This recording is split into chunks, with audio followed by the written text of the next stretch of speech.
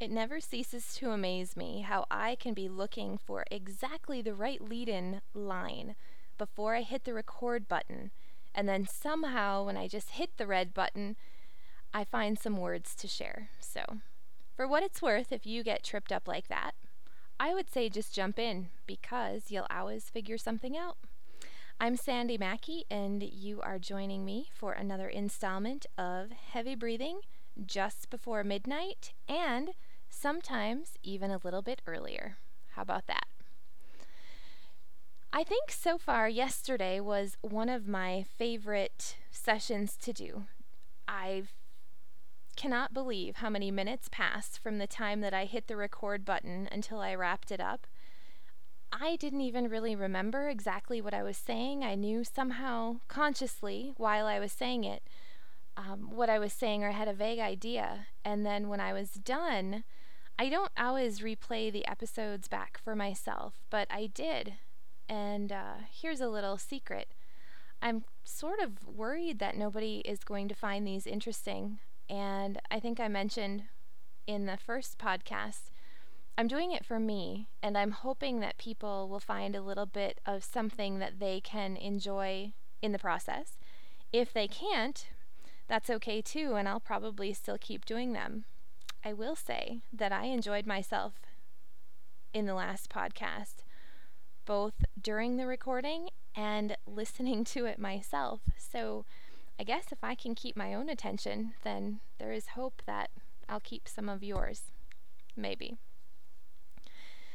Let's explore the topic of personalities and go a little bit deeper in that today because I think it'll help gain some insight into the world. I have been studying personalities for several years now. Some of you may know that my background, as far as in education goes, is in business. It's also in marketing. And the most fascinating part of my education, I would say, came in the psychology field. That is actually what my major was in. We'll get into a whole discussion about the educational system and the relevance of said education in a future podcast. For today, though, I simply bring it up because psychology is something that just excites me. The study of psychology, trying to figure out why people do what they do. How do they come to the conclusions that they reach sometimes? Some of those actions that people take, or some of the things that we hear come out of our mouth or come out of other people's mouths, and you look at and you're astounded.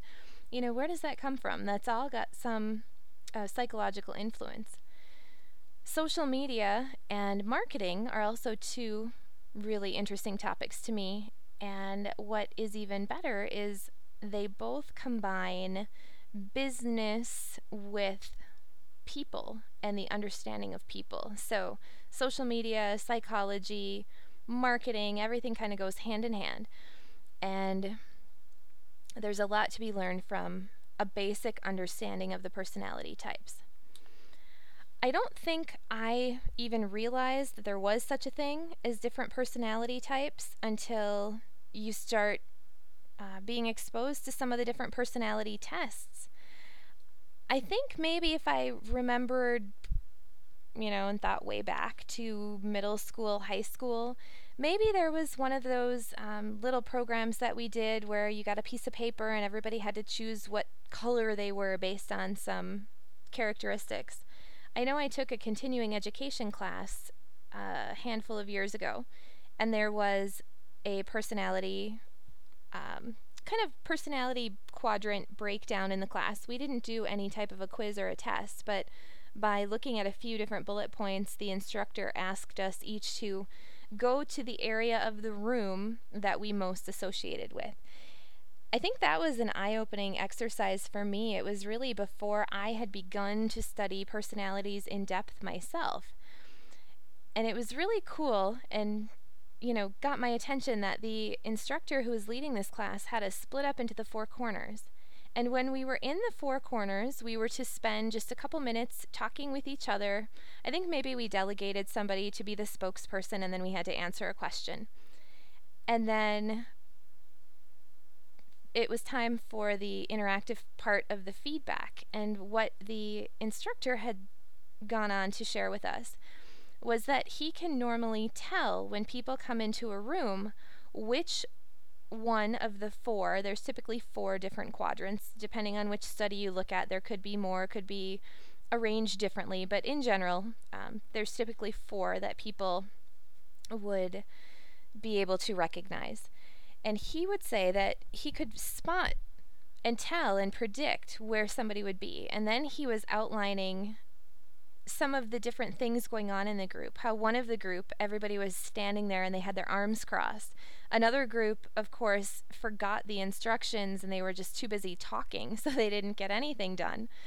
And then, there's a couple things about the other groups that I'll get into as I really start to talk about them. So anyway, that was really one of my first eye-opening experiences with personalities. And from there, my experiences with the Insights group and putting that together really helped to solidify these thoughts, because my business partner has been a student of personalities for years and years, and he has a lot of great stories to relate what these different personality characteristics mean, and then how we can interpret those and how we can use those. So thanks to him, really, I developed a pretty clear understanding of how the personalities interact with each other and how you can predict behaviors and understand just what motivates us, or what we don't even know motivates us that is motivating us. One of the significant turning points for me in the application of using information about personalities was when I was able to look at my children and some of the behaviors that I could have looked at in them, and I could have thought, wow, my kids just aren't listening to me, or why is this so hard? Why can't they just understand? Or, why do I react this way to things that my kids say and do? When I was able to understand personalities more and the dynamics of what goes into that, it completely opened my eyes to a way of having a relationship with people and with my children, coworkers, clients. It opened my eyes to having relationships in a whole new way, because when we don't know that there's more personality types in our lives, then maybe we think everybody is just like us, or maybe we hope everybody is just like us, or maybe we think that we're the only one who's normal, and then all these other people just have these annoying behaviors, and we're not really sure what to do with it. I know that equating this to something that I could learn about my kids really did shift that for me. And teaching it in a business setting, I think, is one thing. And then when we're teaching it in a business setting and remind people to apply it at home and with their family, I think that's really when it clicks into place and when some people really get it. Because, of course, when we're dealing with business, people are putting their game face on, maybe they're altering their behaviors based on situations. And I think that a lot of our default behavior patterns stem from when we are the most comfortable, and most people are the most comfortable when they're at home. Studying personalities and figuring this out is so, so critical, especially if you're a parent. When I had the realization that this is such a big piece of life and so many people don't understand it, I started running through scenarios in my head where I was thinking about, maybe two people that I knew who hadn't gotten along, or they always seemed to butt heads. And I now had the awareness that if only they knew that one was this personality type and the other one is this personality type, if they understood that, then they would know that neither one was doing it on purpose. And then they would find out that digging in their heels on each side wasn't going to serve anybody, because they couldn't see it and neither one of them was going to move. So I could go on and on with stories about personalities, and once I know that you've got a little bit more of the background on the way that I'll refer to it, I'm sure I'll add some more of those into our discussions. So I'm going to borrow a story that my business partner shares in terms of explaining the 4 different personality types. And we are going to break this down into 4. Again, I said that Depending on which personality study you look at, they could be arranged slightly differently. There's studies that probably have 8 different categories. There's some that have 10. It just depends on which one you're looking at. The study that I am going to base a lot of this discussion on is it comes from about 460 BC by Hippocrates of Kos, who was a Greek physician, and he believed that human moods, emotions, and behaviors were caused by body fluids. So he figured that he could put you into one of 4 categories, and you were in that category based on what he thought was the type of body fluid that you had running through you. We're going to base this discussion on that. There have been books that have been written, and there's several nice resources if you'd like to get more of an understanding of it. So that's where it comes from. Another popular personality study that this does correlate with very nicely is the DISC profile system. Of course, depending on where you look at DISC from, they have proprietary information in the way that they deliver that. This one, which is, kind of an age-old study, really is independent of any of those. It is based on Greek philosophy, and we'll just kind of jump into it from there.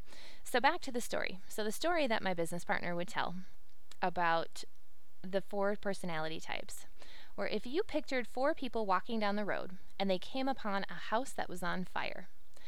The first personality would take charge. They would say, you go call the fire department. You go find buckets. You go see if anyone's in the house. They would start kind of ordering the troops around to see, what can we do? Here's a fire. Let's accomplish something. The next person that was there would pull their calculator out of their pocket, and they would start doing the math, and they would say, at 3,000 gallons per minute times, we can put the fire out in, and they would compute the exact appropriate time. Once they had done that, they would probably put their calculator back into their pocket, perhaps in their pocket protector next to their 12 different ink pens in various colors, widths, sizes, and shapes, and then they would be able to move on with their day. The next person would simply say, what can I do? Tell me what to do. Where can I help? And the 4th person would say, woohoo, where's the marshmallows? There's a fire. So each personality, and that's an indication of the 4 personality types, each personality type coming upon the same situation is going to have such a completely different perspective from the personality of the person standing next to them. So the way that these lay out in the 4 different quadrants, and I will start to use the terms now that I'll probably use to refer to these throughout. The first person who started giving directives and giving orders, that's what we will refer to as the choleric personality. The second person who took the calculator out of their pocket protector and started to analyze the situation and do the math, they would be very analytic, and we will refer to them as melancholy. And we don't mean melancholy in sad, although I will get to how that is a trait that this particular personality is known for. The third person who said, what can I do? How can I help? Was waiting for direction, but wouldn't necessarily take ownership and start bossing people around. That's the phlegmatic personality. And then the 4th personality, woohoo, let's get the marshmallows. Every day is a party. And it's sometimes a loud party. That would be the sanguine. So the 4 personality types that we're going to be talking about are the choleric, the melancholy, the phlegmatic, and the sanguine. So what do we need to know about the choleric personality? The choleric personality is often a pretty strong, pretty driven personality. They're going to be the most forceful of the 4 different quadrants. Normally, when a choleric says, I'd like something done, I mean I'd like something done yesterday, or I would like that it would have been done before now. So, there's kind of a joke. I am of the dominant choleric personality, especially in work situations. And there's a joke that if I say, oh, could you make a phone call for me? And I'm asking somebody else, I don't mean could you make a phone call when you have time, when you finish what you're doing, when you feel like it, when I ask, can you make this phone call? It means, can you drop what you're doing and can you make this phone call right now? Because once you do that, I can check it off my list and then I don't have to think about it anymore. So that's the choleric's default style most of the time, acting pretty concisely and quickly. The choleric is going to like to be active, making quick decisions, getting information at a fairly rapid pace. Put an obstacle in front of a choleric, they will figure out how to climb over it, go around it, bury it, whatever the case may be. Cholerics aren't big fans of the details. So bullet points, bottom line, straightforward, that's what a choleric is wanting to know. Although sometimes a nuance a choleric will see, they don't necessarily need the detail, but if they catch a nuance or something that they can grab onto and make a decision about and run in a new direction or make something happen, definitely very aware of those opportunities. One of the maybe opportunities to grow for a choleric would be that while acting as leaders, they may have a tendency to run people over. Kind of picture a speedboat cutting through the water with waves, rippling out behind the boat. Typically, if there's a cleric driving the speedboat, whether there's obstacles or, kind of things in the way, they're just going to keep running on through, and you're going to see kind of people floating in the wake of the boat after they've gone past. Cholerics also like to empower people to a certain extent, as long as people are responding to what's being presented. Typical qualities in a cleric would be energy, passion, leadership, very rational, strong-willed, aka stubborn, independent thinking, very opinionated, or I don't know that I like opinionated, but yeah, we'll make a decision and have an opinion about just about anything. That would be accurate. And quick thinker. Cholerics also, in terms of things that they could maybe just be consciously aware of that might be opportunities to grow, would be the ability to get frustrated or maybe get angry quickly if things in a situation aren't as quick or decisive or being accomplished like a cleric would like. They can be a little bit sarcastic, of course, highly opinionated, which is kind of a bonus, can also not be so awesome sometimes. And being considerate. A choleric, deep down, I know everybody just wants to be considerate.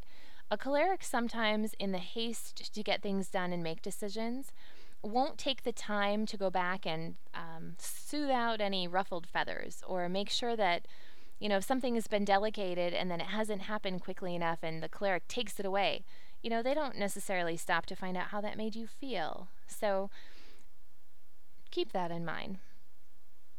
A lot of cholerics do end up in positions of authority. Military, political figures, supervisors, coaches, entrepreneurs. So, there's in the personality study, and I probably should have mentioned this before, there's no perfect personality. We have elements of all of the personalities within us. So there's a little bit of choleric, a little bit of melancholy, a little bit of sanguine, and a little bit of phlegmatic in each of us.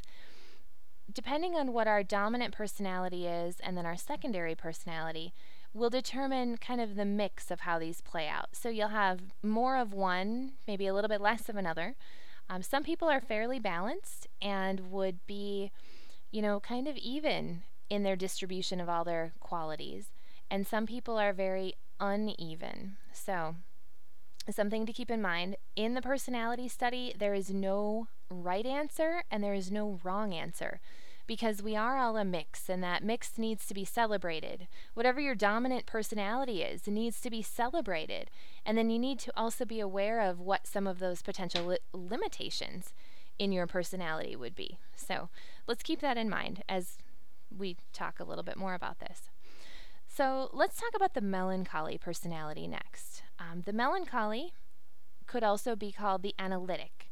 They're going to be very introverted, not necessarily interested in people, in highly social situations, unless, maybe their secondary personality kicks in there. A melancholy typically likes the status quo. They would be pretty self-critical. Maybe glasses half empty versus always half full. Melancholies are also really thoughtful. They're going to ponder all kinds of things. One of the characteristics of a melancholy in their shopping is typically when a melancholy is looking for a new television set, they will know every store that is carrying the television set that they're looking for. They will know the model number, they'll know the features, they will know the price, they will know how big it is, how tall it is, and all of those kinds of details. And if you asked them, they could tell you. They also won't make that decision to buy until they are satisfied that they have absolutely all of the information that they need. As opposed to a choleric, who, say they were buying tires for their car. A choleric is probably going to pull into the next tire place that they see. They're going to go to the customer service counter. They're going to say, here's what I need. Do you have them? The clerk is going to say, yes, I do. The clerk says, how much do they cost? The clerk says, here's your price. And the clerk will probably say, well, it's a pretty fair price, right? If I went down the road, would the stores around here have them for a similar price? And if the clerk says yes, and says that they can get it done right now, probably the cleric isn't going to be looking any further or price shopping. That would probably make a melancholy just a little bit crazy. So, a little bit of a difference in the way that they acquire information. Melancholy does have perfectionist tendencies, pretty self-reliant.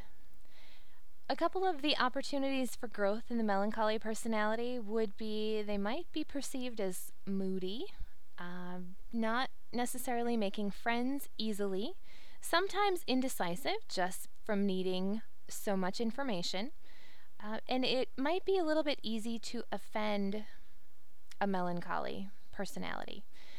Melancholy personalities are super positive if you need the detail-oriented person on the team to get something through. They will also be great researchers, find all the details, outline the pros and cons. I know several melancholies in my life, and they would love to organize the entire world on an Excel spreadsheet. So, for those of us who don't like details or Excel spreadsheets, they come in handy to have as some of our very best friends. So when we learn to communicate with each other, we can share the styles of things that we'd appreciate, and we can also help to coach in ways that maybe won't be so helpful. So I will get back to that a little bit more in just a minute. Let's talk about the phlegmatic personality. A phlegmatic is typically pretty steady and easygoing.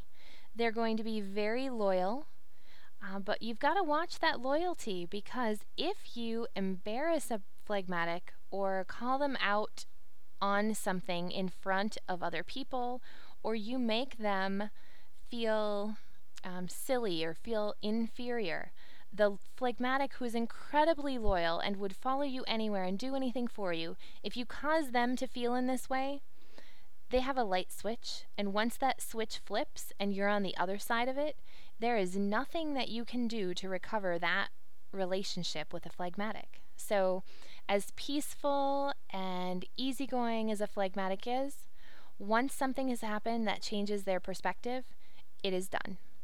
So, keep that in mind, because, we would think, oh, nothing will ever rock the boat. Yeah, there's things that'll rock the boat. Phlegmatics are usually great humorists. They have a great sense of humor and can use it to make their points. They might not be the first to volunteer, but they are so loyal and follow it through that if you have something that needs to be planned or put together, phlegmatic's not going to be the one with the clipboard and the checklist, but they are going to follow something through until it is accomplished. So they're definitely the person to have for the detail person, the finisher person. A phlegmatic, the internal motivation for them to do things really comes on their own time and in their own way. So if we try to figure out ways to motivate someone who is a phlegmatic, really that's not going to be very productive because they do make their own decisions, maybe not in the same time frame that the other three personality quadrants do, but they'll make it in their own time and in their own way. And we need to just, kind of let that process happen. Some of the best characteristics about phlegmatics, especially, in children, and I can say this because I have a very phlegmatic child, is that they're super self-content, self-reliant, incredibly kind, accepting, affectionate. They like stability. They like consistency. They like certain routines, like things the way that they are, but not necessarily to the point that a melancholy would like the routines.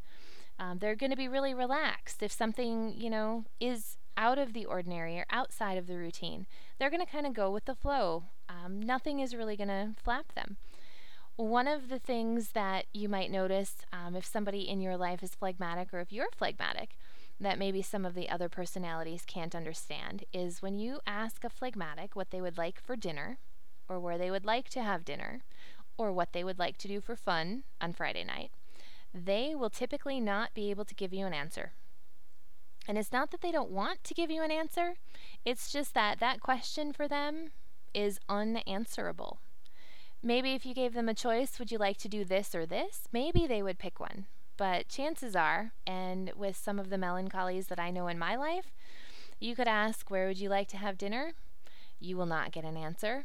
And you can ask, well, would you like to go here or here? And you're still not going to get an answer. Most of the time it'll be, well, whichever you pick is fine with me. When we're coaching, sometimes in my line of work, we would coach dental offices, and we would kind of joke that the phlegmatic patient is the one that their spouse or significant other made them their appointment, because they're not necessarily going to do it themselves unless, the need is really, really there. Phlegmatics are also great administrators, diplomats, and they make excellent educators or counselors because they are so laid back and relaxed, and they are able to kind of see all the different sides of a situation. Those are some excellent qualities for people that are in those positions. So let's talk a little bit more about the sanguines also. Sanguine, just by nature of the name, when you say it, it kind of gets louder and, slightly more energetic. Sanguines want to be the life of the party. They love people. They don't like being alone. You'll notice when sanguines come into the room, they are the ones who are talking, probably loudly, no matter what's going on. They kind of like to make an entrance. If everything in the world were about them, they would be thrilled. Natural salespeople can talk to anybody about anything, super extroverted. Usually has a story for everything, comfortable meeting new people, having new experiences, really solitary that a melancholy might enjoy is going to be the opposite for a sanguine. If somebody has the two personalities, melancholy and sanguine, you'll notice that they might flip in between really loving certain things with a lot of people and then really needing that time where they can be alone and just kind of explore, quiet things or not have the demands of people. Sanguines tend to be touchers. They get a little bit closer into your personal space than some of the other personalities. That can definitely make a phlegmatic really uncomfortable. So again, something to watch for sanguines is when you're meeting people of the phlegmatic personality, you want to make sure that there's a buffer zone in between you and someone else. And whatever you would perceive enough personal distance to be, probably double it. And that's what a phlegmatic would feel a little bit more comfortable with. So sanguines are creative, daydreamers, sensitive and compassionate, thoughtful, sarcastic. They're a starter versus a finisher. They probably like to start activities, and then once it stops being fun, they want to move on to the next thing. Or maybe they forgot about the first thing and they're on to the next thing already. A few of the opportunities for sanguines to grow would be, they're messy. They're chronically late because they're really busy being absorbed into whatever they're busy being absorbed in before they realize the time has changed and they're supposed to go somewhere. And sometimes that self-discipline thing, well, that's just not very much fun. So why would we do that, right? So those are some of the characteristics of a sanguine. So let's talk about why this is so important.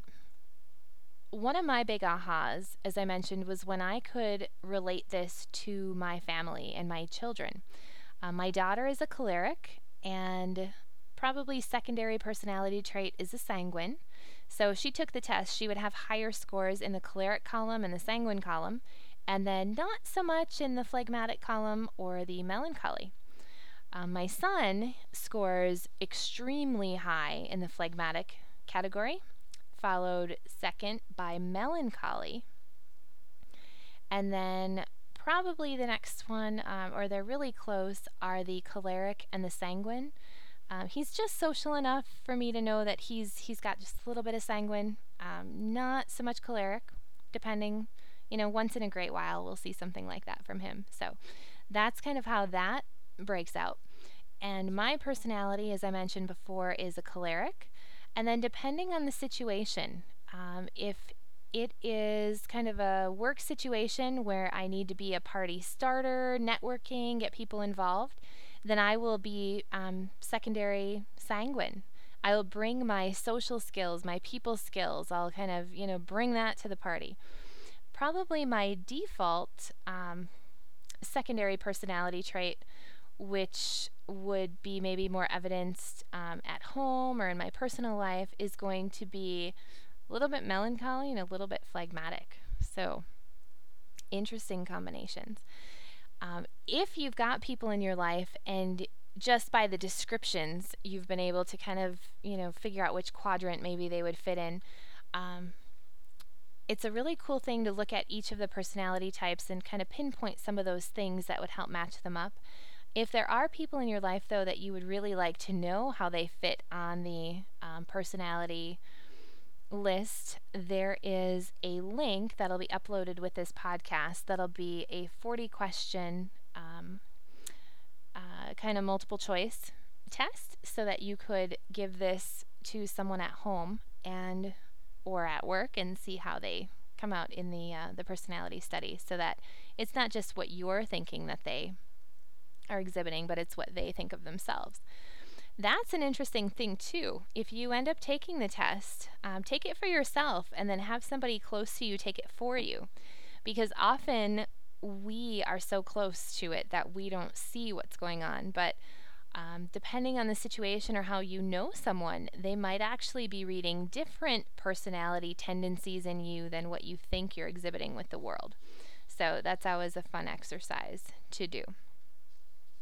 So what does it mean that we know about these four types of personalities, and how can we apply that in our lives? Well, in my family, knowing that I'm choleric and melancholy or sanguine, as it calls for it, and knowing that my daughter is choleric and sanguine,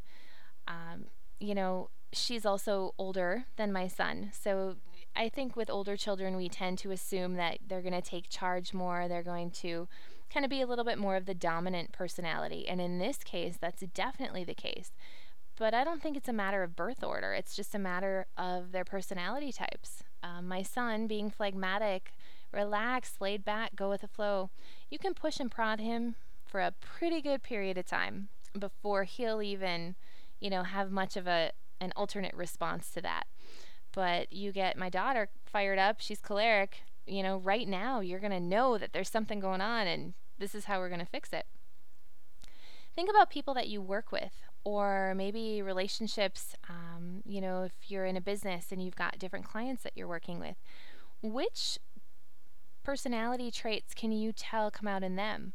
Because if you're melancholy and you're trying to interact with someone who is sanguine, you're going to want to be aware of that distance rule.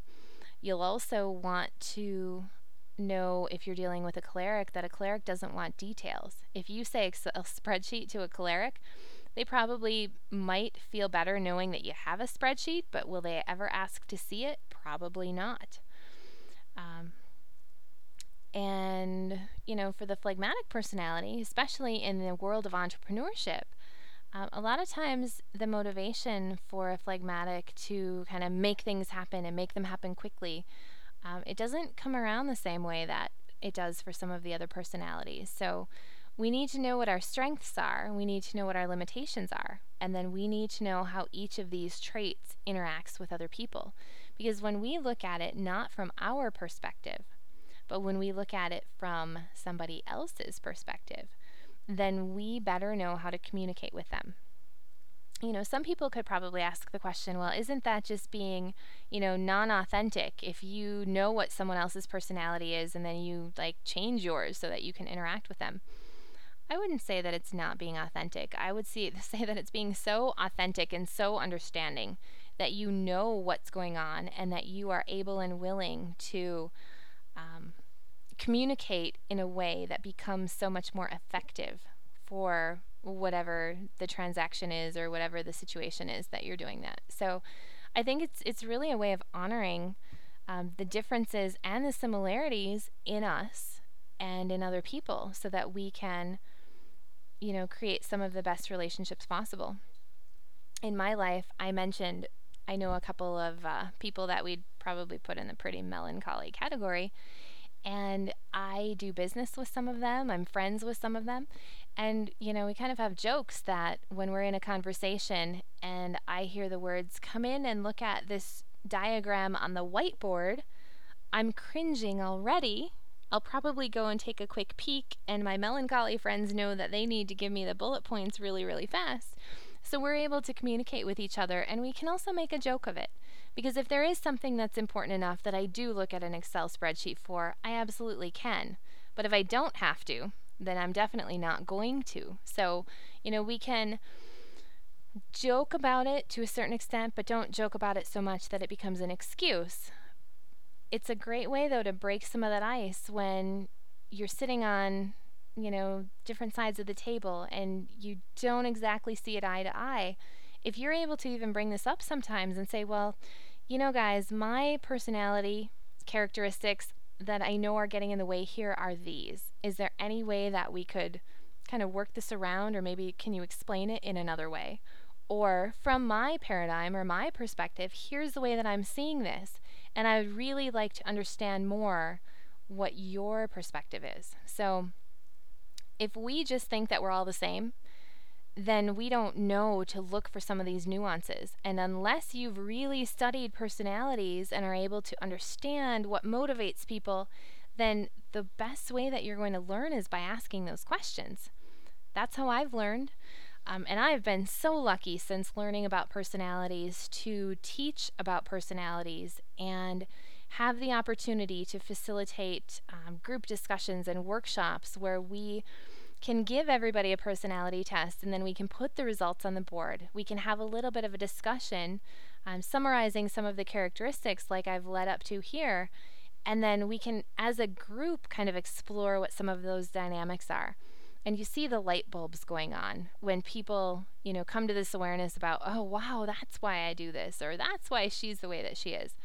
And again, it's not a means to excuse any type of behavior or any situation, but it's a way of understanding that there are differences, and those differences can be celebrated. And if we don't understand them, sometimes they can cause us trouble. So, let's do our best to understand those, because that would be some of the best ways that we can increase our communication skills. With the personalities too, like I said, there are, the 4 different quadrants, and we all have a little bit of each of them.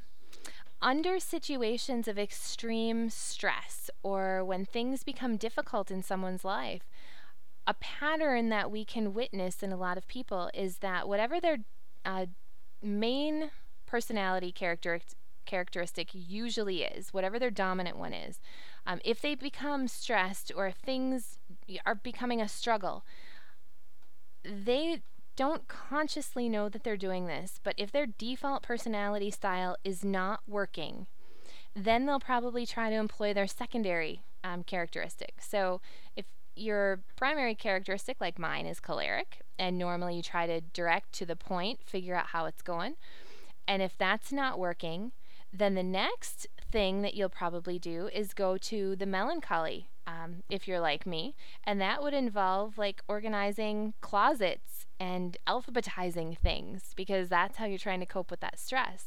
When that doesn't work, you go to the third personality characteristic, and when all else fails, the one that most often comes out as your last resort, which is really, kind of your most powerful coping mechanism, is going to be the personality that when you take the test, you score the least in.